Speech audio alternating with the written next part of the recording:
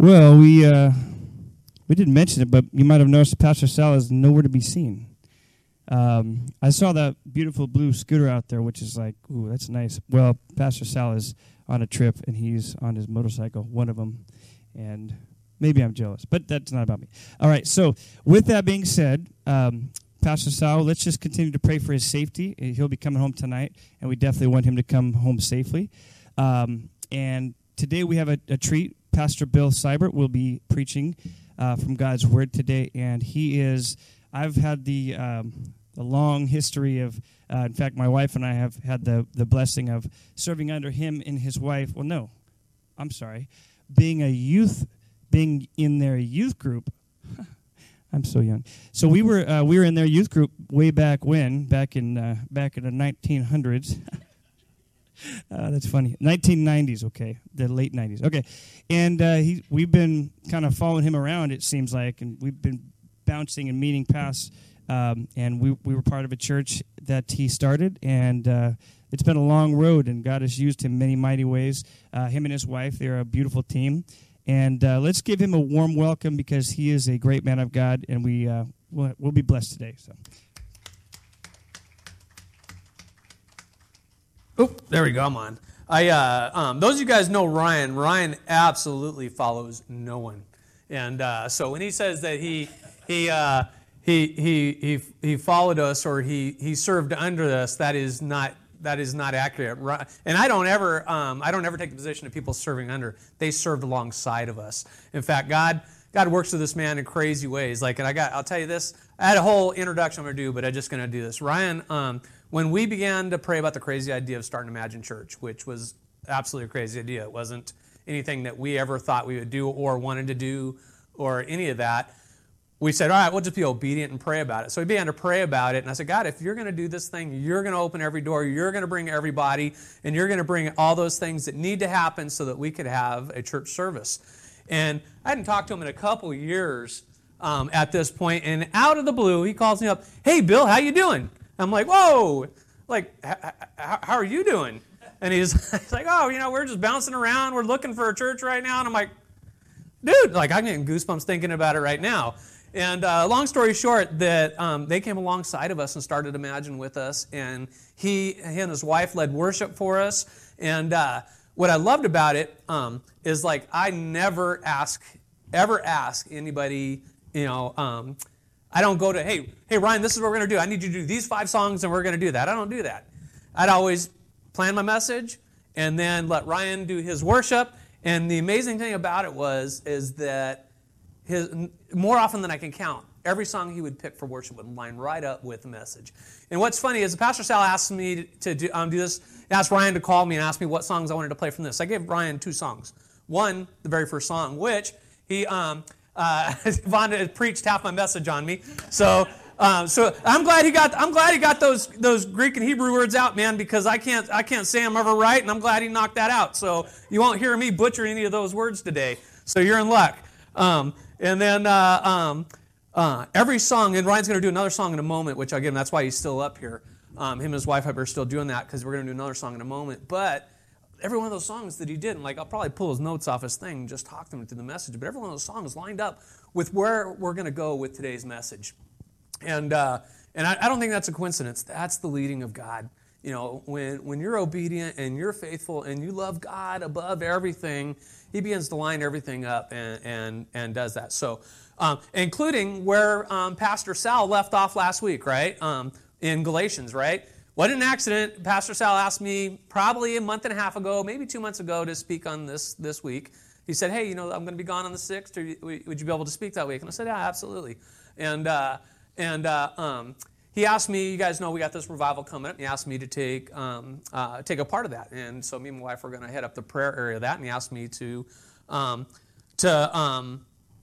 over that. And I'll talk about that in a minute in my message here. But where we left off with Galatians last week, Pastor Sal, Galatians 5, 13 and 14, it says, you, my brothers and sisters, were called to be free. Do not use your freedom to indulge in the flesh. Rather, serve one another in humble love. The entire law is fulfilled in keeping this one commandment. Love your neighbor as yourself.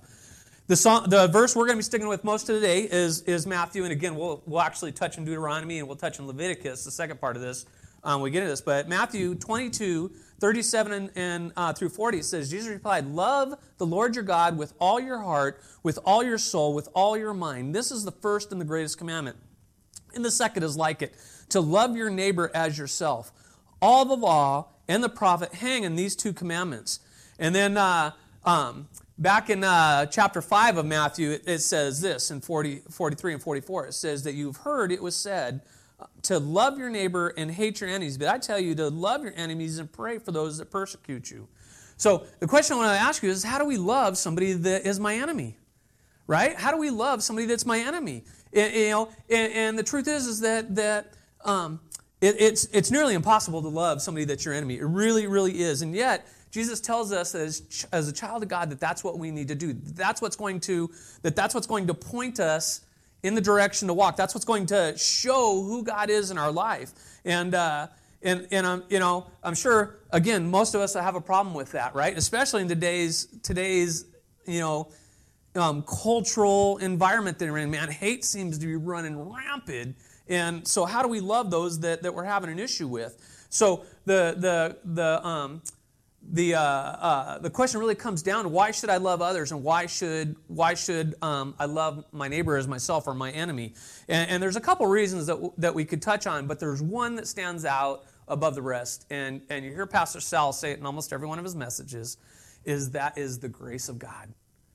The grace of God is what should motivate us to love our enemies, because I know what I'm capable of, right? I know what I'm capable of, and I know what I've done, and I know what my sin put Christ on that cross. I know that did that. And because he still loved me and he showed his grace on me, I should be motivated for that I've been forgiven. So I've asked Ryan and Suzanne to sing one more song before we get into the message, and most important one that you'll hear. Amazing grace, how sweet the sound that saved a wretch like me. I once was lost, but now I'm found. Was blind, but now I see. Let's sing "'Twas Grace." 'Twas grace that taught my heart to thee, and grace my fears relieved. How precious did that grace appear, the hour I first believed. Let's go back to Amazing Grace. Amazing grace, how sweet the sound that saved a wretch like me. I once was lost, but now I'm found. Was blind, but now I see. Amen. Amen. Thank you, guys. I appreciate that. Man, we think about the grace that God has given us. I'm going to hand you these, Ryan, because I should have handed these out before service, but I forgot. So I'll ask you to hand those out in a moment, and we'll go over that. Can I have one? Thank you. I meant to get those out earlier, and I didn't get those out. So when we think about it today, like if you look, obviously I'm here at my church closed, right? We were renting a school, and I've shared this with most of you, but we were renting a school for 16 years. We were renting a school, had a great relationship with the school, and it was a great relationship. COVID came along, school shut down, couldn't go to the church anymore. Tried to do the Zoom thing kept dwindling, and we got to the point we still had a good body left, but I felt like that I was holding on to the Lord's resources because they were all wanting to stand right behind me and like, oh, we're going to be with you to the end. I'm like, no, don't follow me. Follow the man that I follow has been my motto, for my entire ministry. And me and my wife have been in ministry about 26, 27 years from. You're staying back in the dark ages when Ryan and Suzanne are back in there. That was a long time ago. We were back in that. So we've been involved in ministry for quite some time, and we've seen. I grew up in the church too, and you've seen a pattern, right, where the church has fallen off. The church has fallen off, and I think that Pastor Sal, he sees that too, and that's why he wants this revival that we're planning. He wants to light a fire, especially in believers, right, to get back to where we belong with the Lord. Because when people see, when they see a child of God living, like I ride the roller coaster thing. I got 4 teenage daughters. I've lost jobs that I thought were going to be my career, and God said, no, we're going to take you this way. And I'm like, whoa, God, I don't want to do that. And then I find just the greatest pleasure in doing that. But and then I ride the roller coasters in that because I'm all over the place right now. I apologize with this, but I will get to my point. But if you ask Devon, you ask Brian, you ask Sal, you ask Ken, ministry is not all flowers and daisies the whole way, right? You experience some of the greatest pains in your life, some of the heartbreaks, some of the worst attacks that you'll ever get. So rounding back to where I wanted to go is that we see a decline in the church, right? People are walking away from the church. Churches begin to get a bad name, right? We're getting labeled as judgmental. We're getting labeled as hate. We're getting labeled as there's an attack right now on the church that wants to label the church as a hate group. That's scary. That's really scary, because if you haven't figured out what we're going to be talking about today, we're going to talk about love. We're going to be talking about love. And for the church to be in a position today that we're being considered a hate group, that's a scary thought. Now we know, if you studied the word long enough, you know that the world is going to come against the church, and we are certainly heading into that direction right now. We know that road is narrow that is going to be raptured, right? I should have looked it up, and I didn't do it again, but I did a message. We taught through Revelation a couple years back, and I did the numbers on the 8 billion people that were on the planet, and I was being a nice guy saying that 4 billion people are going to go with Christ at the rapture. Let me tell you that it won't even be close. That won't even be close. So, that the 8 billion people on this planet, 4 billion are going to end up going to hell. That's a sad number. That's a sad number. Especially, and again, I don't think that there's 4 billion Christians on the planet. I think actually, the latest study that I've seen, I think they got like 1.5 billion Christians on the planet that are walking, living, breathing children of God that are truly sold out for the Lord. So, my heart breaks to think that there's 4 billion people guaranteed going to hell. That breaks my heart to think that there's that many that are going to go to hell. And out of those 4 billion people, a bunch of them are my friends. And a bunch of them are my enemies. And we're called to do what? Called to love our enemies. To love our neighbor. But the first thing we're called to do is to love God. Right? That's the first thing we're called to do, to love God. So think about your relationship with the Lord. Are you loving God? Because that's the first thing we got to do. Now, all of us who are here, and I would say, yeah, you know what? We have a love for God. We have a love for God because we don't get up on Sunday morning and come to church unless we have a love for God. So my younger life, I knew God, and I would go to church. I had a mom that absolutely would not allow me to miss church, right? So I grew up in the church. Wasn't saved, but I grew up in the church, and I knew amen, hallelujah, praise the Lord all the time, right? I wasn't allowed to miss. I had to go to youth group. I went to Wednesday night Bible study. I went to, when I was a kid, it was Royal Rangers that I went to, and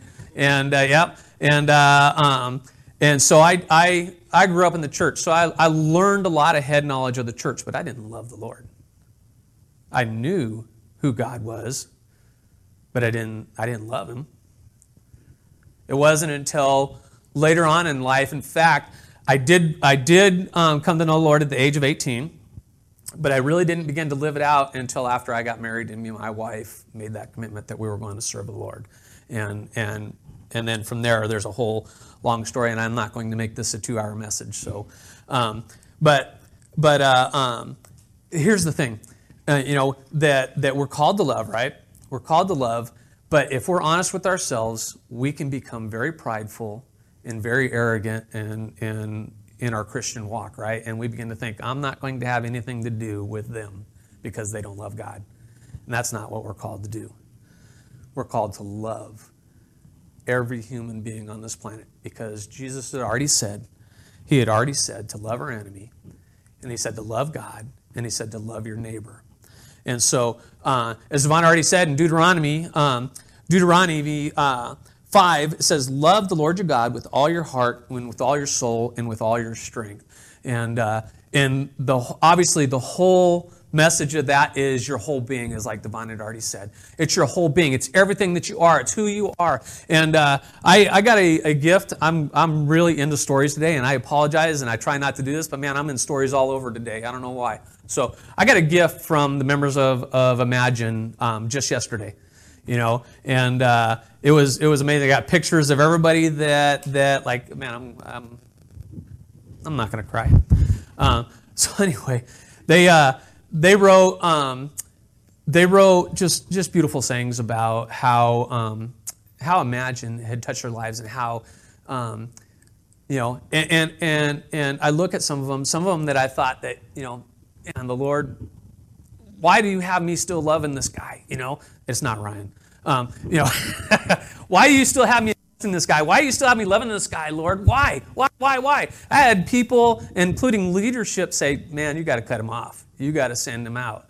Well, what's crazy is that this particular guy, this one instance, he just finished the school of ministry and graduated the school of ministry.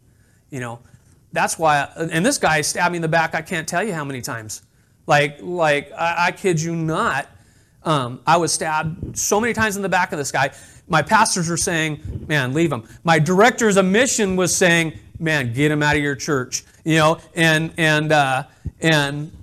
I still kept investing in this guy, and to see that the Lord had done this. So anyway, we got this book, and they were saying that how me and Teresa and had sacrificed so much, for Imagine through the years there, and we kept thinking that, or Teresa, I forget exactly what she said, but she said we weren't sacrificing, we were just doing. We were doing what God called us to do. And when you do what God calls you to do, it's not a sacrifice. It's a loving motivation. We just love people where they're at. It wasn't our job to get them from here to there. It was to love them right here and walk with them as God took them to there. And so that's what we would do. We would get past ourselves. We'd get past our personal hurts. We have been forgiven of atrocities to my Savior. So how could I not forgive this guy because he talks crud about me? How can I forget for this guy because he is, this, that, or the other thing? I love him because God loves me. And I put God on the cross. I put Christ on the cross. That's why I love him. Because I know what I did. And I know the grace that I was given. And I know the forgiveness I was given. And that's why you serve. So we got an opportunity to serve. As you can see, North Park Baptist is growing. You got an opportunity to sit and ride and watch. Or you got an opportunity to get up and do something about it. To be a part of it. Be a part of what God is doing. It's not Pastor Sal that's doing something. It's not the leadership here that's doing something. It is God doing something. It's the body that is growing. And so be invested in that. So I encourage you during this revival that you be praying. And I got a sheet for you. I'll get to you in a second. We're not there yet. I know I'm going into too many stories. But we need to be a part of that. So anyway, Jesus calls us to love, right? And he doesn't leave it there with love God with all your heart and all soul. He also, he shares Leviticus with them where it says, do not seek revenge or bear grudges against anyone among your people, but love your neighbor as yourself. And then that comes back to our verse that we're focusing on today in Matthew 22:37, where it says, the Lord replied, love the Lord your God with all your heart, with all your soul, with all your mind. This is the first and greatest commandment, and the second is like it, to love your neighbor as yourself. All the law and the prophet hang on these two commandments. Now, Jesus just doesn't, he doesn't tell us who our neighbor is, right? He doesn't tell us who our neighbor is. This is the really hard one for all of us, is who is our neighbor, right? He doesn't tell us that. He doesn't tell us if our neighbor is the guy that physically lives next door. He doesn't tell us if our neighbor is rich or poor. He doesn't tell us if our neighbor is a good guy or a bad guy. He doesn't tell us our neighbor is a Republican or a Democrat, and I know that's touching some nerves, He doesn't tell us who our neighbor is, does he? He doesn't tell us who our neighbor is, and so we don't get to choose who our neighbor is. Jesus tells me that I'm supposed to love my neighbor as I love myself. When I'm in harm's way, I'm going to typically move myself out of harm's way. When I'm hungry, I'm going to feed myself. When I'm cold, I'm going to put a jacket on. If I'm going to love my neighbor as myself, what am I willing to do? What am I willing to do? Because we don't know who our neighbor is. The point is that we got to be ready at every opportunity to love who God puts in front of us, regardless if we like them or not. We got to be willing to love them. And so, the truth is we're not going to do that. We got to ask God to help us with this. We got to ask God to help us with this. And let me tell you where you can start with this, all right? Because I'm going to be heading up prayer. And this is, I was guilty of this for a long time too, right? Somebody comes up to you and says, hey, this, that, and the other thing. I got something going on in my life, and would you be praying for me? And we say, yeah, sure, I'll pray for you. And then what do? We don't do nothing. We walk off, we forget about it until the next time we see him. Oh, hey, you know what? Yeah, that's right. What, how's that thing going? We might do that.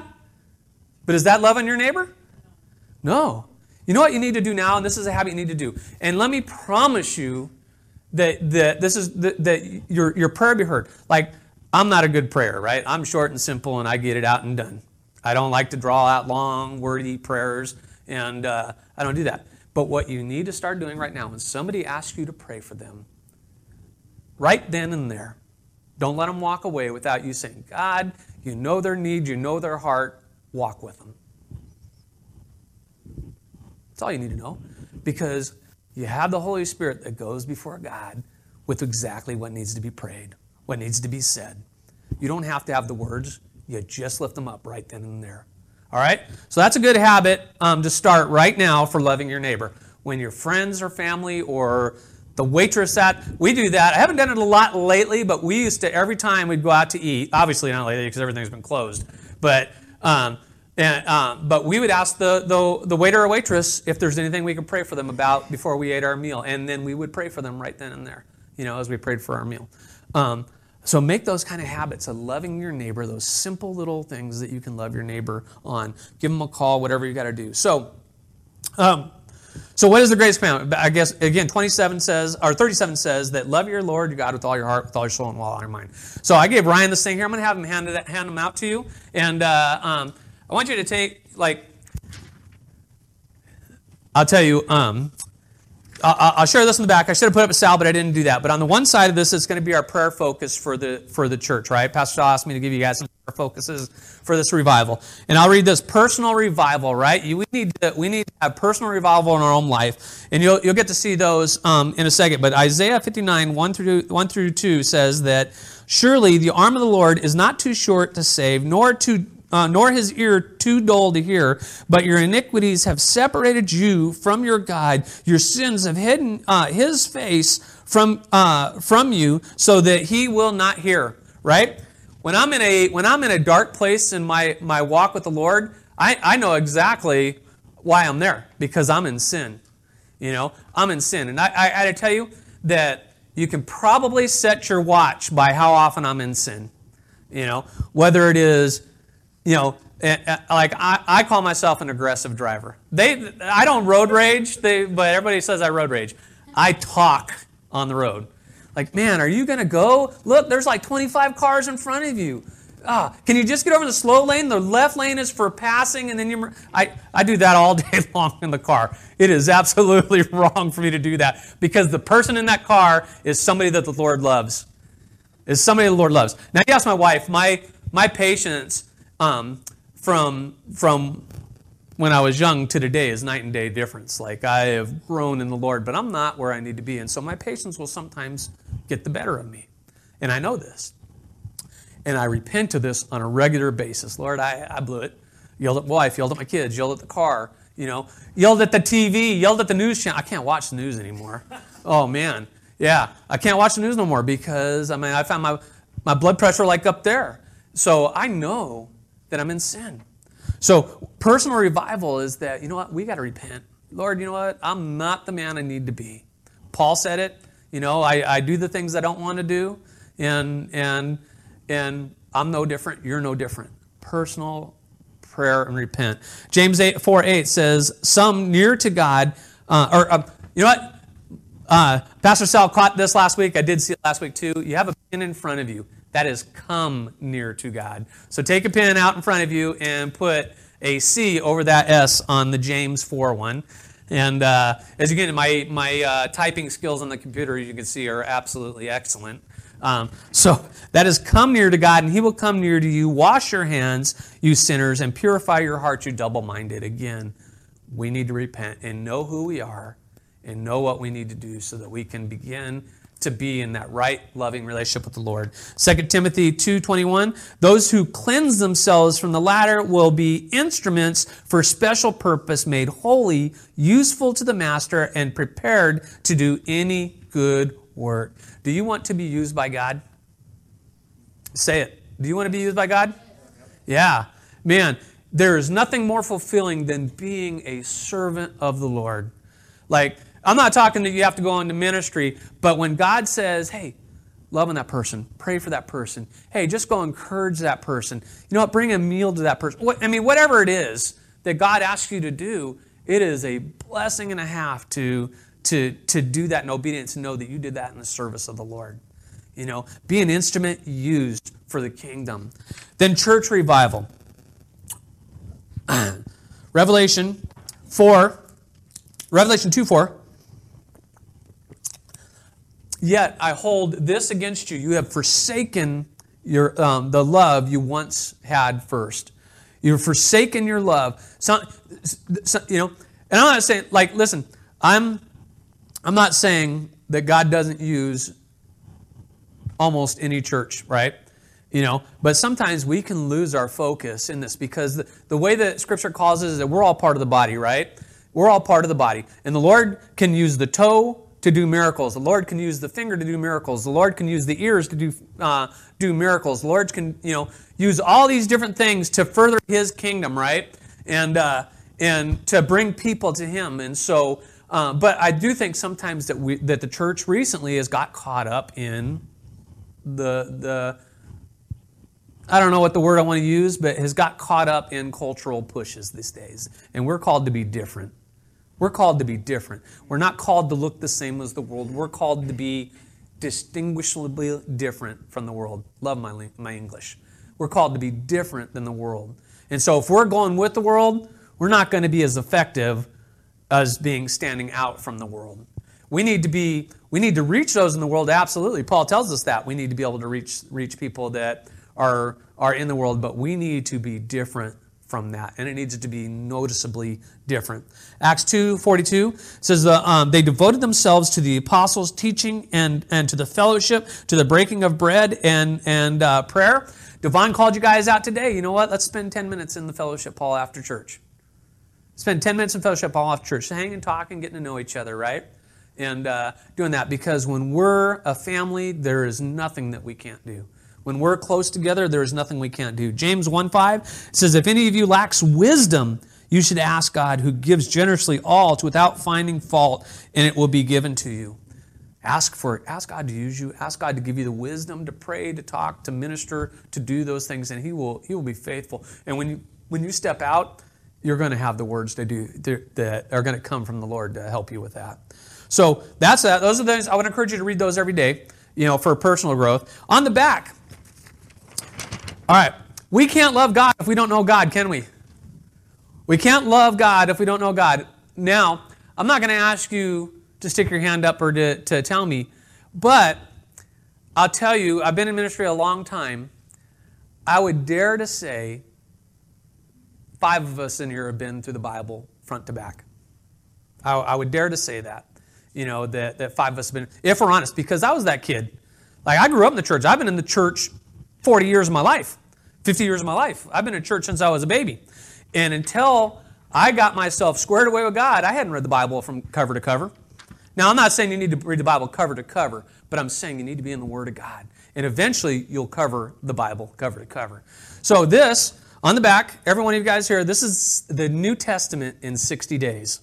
All right? I got a 10th grade reading level, which means I read extremely slow. Like the book that we got the other day, my wife was done reading the letters in it. I kid you not, 3 to 5 minutes ahead of me before I got done reading those letters. All right? This is set up on my reading level, right? And if you look at day 1, it's Matthew 1 through 4. So if you got your Bible, I want you to open your Bible to Matthew 1 through 4, and I want you to see the distance that is in Matthew 1 from 4. In my Bible, Matthew 1 to chapter 4 is 3.5 pages. You know how long it takes me to read 3.5 pages? 20 minutes. 20 minutes. So, our revivals are going to take place over the next 90 days. They're going to take place over the next 90 days. So, I want to challenge you from right now, today, the first day of the week, day 1, I want you to begin to read every day through the New Testament.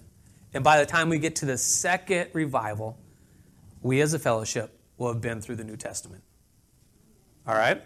So that's my challenge to you guys today, is to read this once a day. And if you fall behind, which we do, it's spend 40 minutes next day. Do 1 in the morning, do 1 in the evening. Catch back up. It's not hard. If you get 3 days behind, do 1 at breakfast, do 1 at lunch, do 1 at dinner. Set up a schedule that you can get to where you can catch up on it and do that. So I would start. I was a long time before I became a morning devotion person. Because I'm up an hour before everybody else now, I do my devotion in the morning.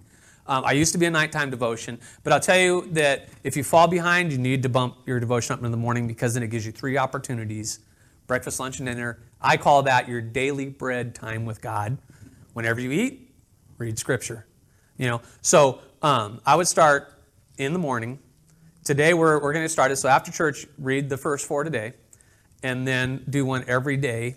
And it's not in order, so they bounce around some, so don't think I'm going to read Matthew to Revelation. That's not how it's all set up. It's set up so you can get a gospel, then something else, get a gospel, something else, get a gospel, something else. So I encourage you to spend that time with God, because we can't love God if we don't know who God is. We don't love God if we don't know who God is. And Christ gives us the best image of God, so I challenge you to do that. That's 60 days through the New Testament. And I do have one that takes you through the entire Bible as well. But let's start there. Let's start there. And then, if the Lord permits, we'll look at the next one. So start there. Get to know the Lord. Spend time with Him. And it'll be amazing how you're going to grow in that relationship with the Lord. So we can't love Him if we don't spend time with Him. That's the bottom line of that. And so, and here's the thing. When we're called to love somebody, it's about relationships, right? And it's not a stretch to say the entire Bible, if you break it down, to what it's talking about a relationship between God and a relationship with others. That's what it boils down to. Think about the 10 Commandments, right? I mean, start there, the 10 Commandments, The first 4 are about a relationship with God, No other images, no other, no idols. Don't use the name of the Lord in vain. Keep the Sabbath holy. No gods before me. Then the next 6 are relationships with others. Don't commit adultery. Don't covet. Don't steal, kill, lie. Don't. It's relationships. And when Jesus was asked about the greatest command in the Bible, he said that it's again, Matthew 22:37 says, love the Lord your God with all your heart, with all your soul, with all your mind. This is the greatest, and the second is like it. It is like to love your neighbor as yourself. And all the law and the prophet hang on these two commandments. So let me ask you this. Can we say that we love God without loving our neighbor? Think about it. I don't want you to answer out loud, but think about it. Because if we love God, we're going to do what He's called us to do, right? And if He has called us to love our neighbor, and we don't love our neighbor, are we loving God? Now, and I see the wheels going, because there's some people that I absolutely can't love in myself. This is the truth of it. I can't do it in myself. Because you probably got that voice in your head already right now, just speaking the back of your head, that voice of that person that is going to be the most difficult person for you to love. Because I hear mine. You hear that voice and you cringe. You're like, oh, man, God, do I really have to love them? The answer is yes. The answer is yes, you have to love them. And here's the problem that we have with this. It was a problem. The Pharisees and the scribes, they were trying to trick Jesus, right? They were trying to get Him caught in a bind, and he stuck it to him when he said, he mashed those two verses together, Deuteronomy and Leviticus together. He smashed them together because the Pharisees, they would put these limitations on the people that they would have to love, that they would have to care about, that they would have to acknowledge as their neighbor. And when Jesus smashed these together there, it kind of crushed their definition of who their neighbor really was, especially when He defined His neighbor as love your enemy and pray for those that persecute you. And so it really threw a wrench into the Pharisees and the Sadducees and the religious leaders' idea of who is who. And so we need to love our neighbor as we love ourselves. And so because God loved me when I was His enemy. That's why we love our neighbors. So how do we love somebody? Do this. Now, a lot of the problem with when we think of the word love, we think of a feeling, right? Oh, I gotta like the guy to love him. I gotta like the girl to love her. But love is not a feeling, if you guys hadn't realized that yet. Love is a choice. Because there are some people that I promise you in my life that are never going to give me that warm, fuzzy feeling. They're just never going to do it. And there's no way I'm going to get that no matter how I try and no matter how good I do for them, I'm never going to get that warm, fuzzy feeling. Now, me and my wife, we do a lot of marriage counseling, right? And we use this scripture particularly on marriage counseling. And it's 1 Corinthians 1 Corinthians 13, 4 through 7, right? Probably most of you have heard it, but it's Paul's love chapter, right? Now, there's a whole paragraph before that. We're not going to get into that because I'm already running over, and we'll see where I go with this. But it reads like this. It reads, love is patient, love is kind, it does not envy, it does not boast, it is not proud, it does not dishonor others, it is not self-seeking, it is not easily angered, it keeps no records of wrong. Love does not delight in evil, but rejoices in the truth. It always protects, always trusts, always hopes, and always perseveres. Is any of those a feeling? There's not one in there that's a feeling, is it? Every one of those descriptions is a choice. It's a choice you'll make. Now, a bunch of years ago, probably 27 years ago, 28 years ago, somewhere in that ballpark, a pastor by the name of Mike Amons. They know Mike Amons because they were that. But 27 years ago, a pastor named Mike Amons taught me and my wife how to read this chapter. All right? He taught us how to read this chapter this way. He told us that what you need to do is you need to put your name in the place of love and the object of your love at the end of the sentence. So I learned to read this thing, and it's been me and my wife have been married 30 years now, and it's been the most amazing thing that we could have ever done. And we take this and share it with everybody. But Bill is patient with Teresa. Bill is kind to Teresa. Bill does not envy Teresa's success. She's got the college degree. I do not. She's got the college master. I do not. And I don't envy that. I love that. So Bill does not envy Teresa. Bill does not boast at Teresa's expense. Bill is not too proud to admit when he is wrong to Teresa. Bill does not dishonor Teresa. Bill is not self-seeking at Teresa's expense. Bill is not easily angered at Teresa. Bill keeps no records of Teresa's wrongs. Bill does not delight in evil, but rejoices with Teresa in the truth. Bill will always protect Teresa. Bill will always trust Teresa. Bill will always hope with Teresa, and Bill will persevere with Teresa. All right, so that's in my personal one-on-one relationship with my wife. How do we do that with our enemy? The same exact way. I'm going to not be easily angered at the person that aggravates me to no end. I'm going to choose to be patient with them. I'm going to choose to be kind to them. I'm going to choose to love them in the way that we're being described there. I'm not going to, because they stabbed me 25 times in the back already, I'm not going to hold that against them. I'm going to forgive them, and I'm going to move forward. Now, do I not put boundaries up in protection? Yes, I do.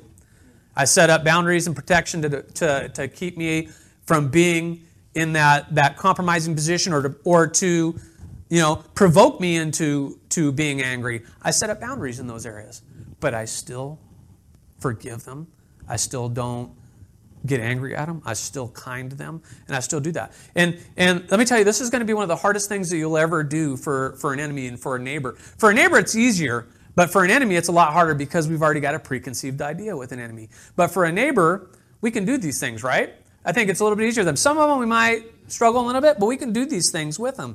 We're going to be patient, kind. We're not going to envy, whatever it is. We're not going to boast of ourselves at them. We're not going to be too proud to say that I'm wrong.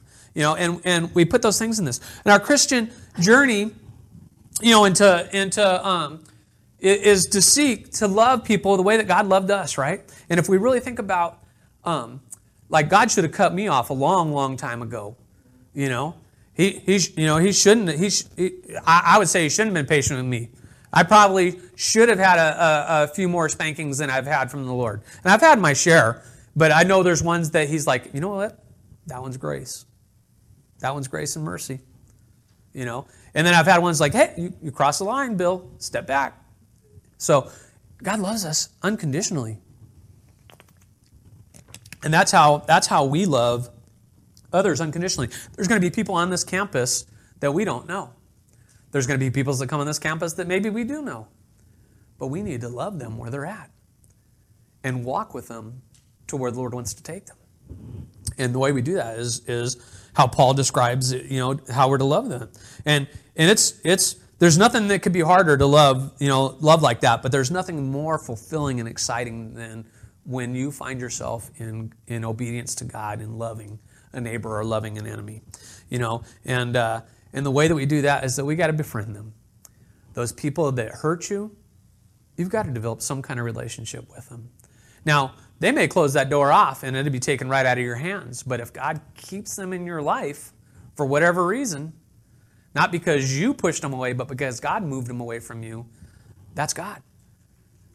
But if they're in your life and God keeps them in there, you need to show the love of God to them. You need to show how God loved you to them. And you need to endure that, through that. And so, because as long as we allow the pain and pride to keep others at a distance, they're going to remain strangers. We've got to develop that relationship.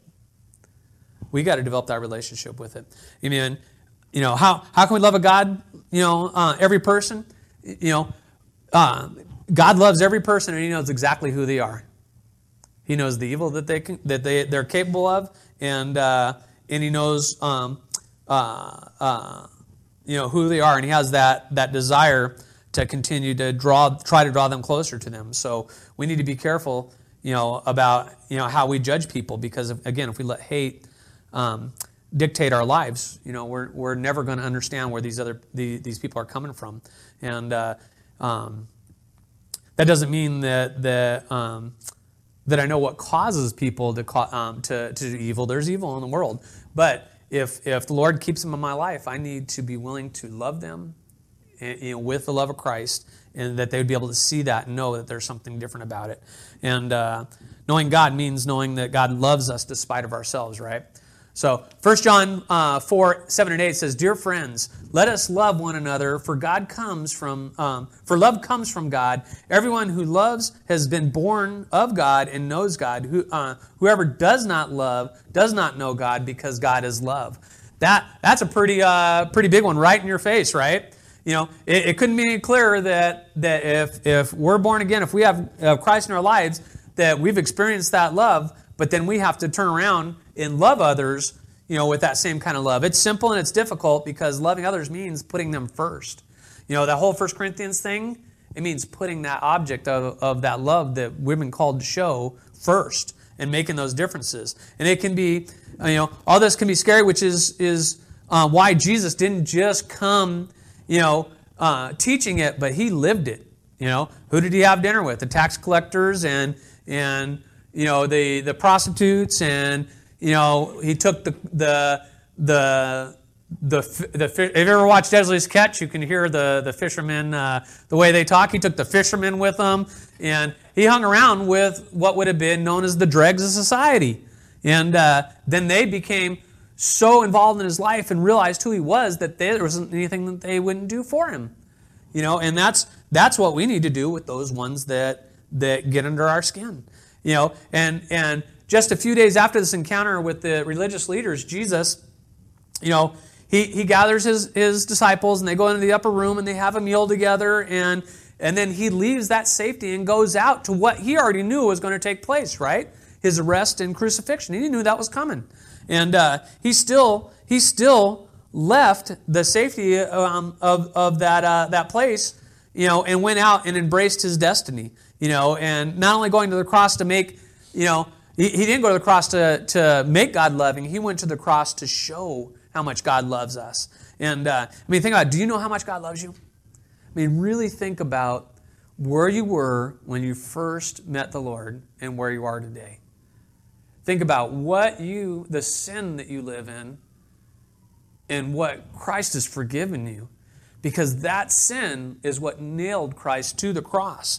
And I think it takes a lifetime of walking with the Lord, to really just get a glimpse of how much he loves you.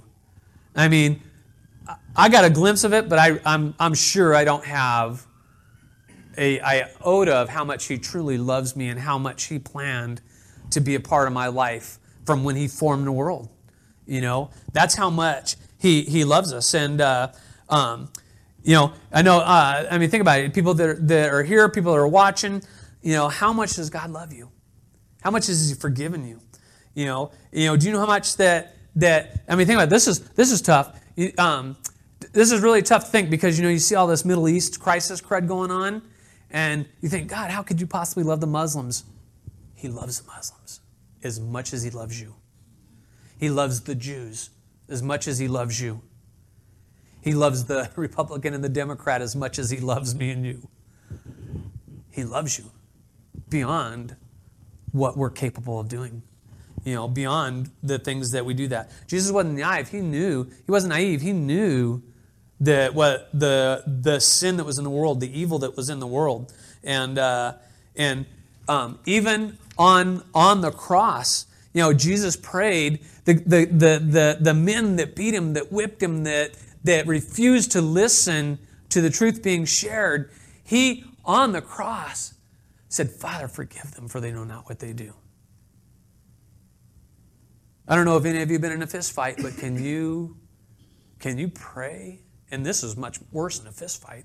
This was a scourging. This was a beating beyond human recognition. And yet, he still stops and says, Father, forgive them, for they know not what they do. That's amazing. That's amazing. When we know that the love of God and Christ who laid down his life for us, then and only then can we think about loving others.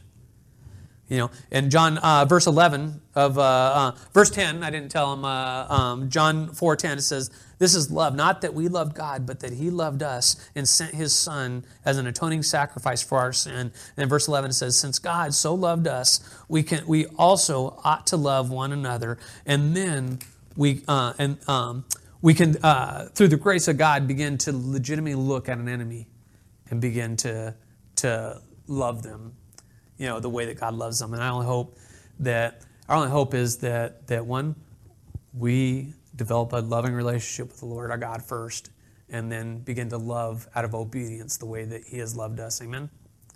Amen. Let's pray.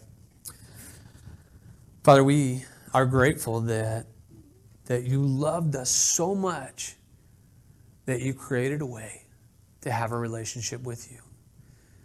That you've given us your word so that we can understand your reasoning and your thinking. And even this is not a full grasp of how much you love us. And Father, there are those of us in here right now that we have been entertaining sin. That sin that has put you on the cross. Lord, forgive us for that. Lord, search us and know us and convict us of that we would no longer want to be involved in that we would want to leave that at the foot of the cross and take that atoning sacrifice of Christ, that forgiveness that you offered, in replace of that. Let us begin today to change those areas that you've already called us to leave behind. Let us today begin to love those that we're going to find it difficult to love. And let us today purpose to spend time with you every day to grow a relationship with you. And it starts, again, with Romans 10:9, that if you confess with your mouth and believe in your heart that God raised Jesus from the dead, that we will be saved. Well, we believe that. Jesus, you are Lord. And we recognize that. Give us the strength to walk in you each and every day. In Jesus' name, amen. Amen.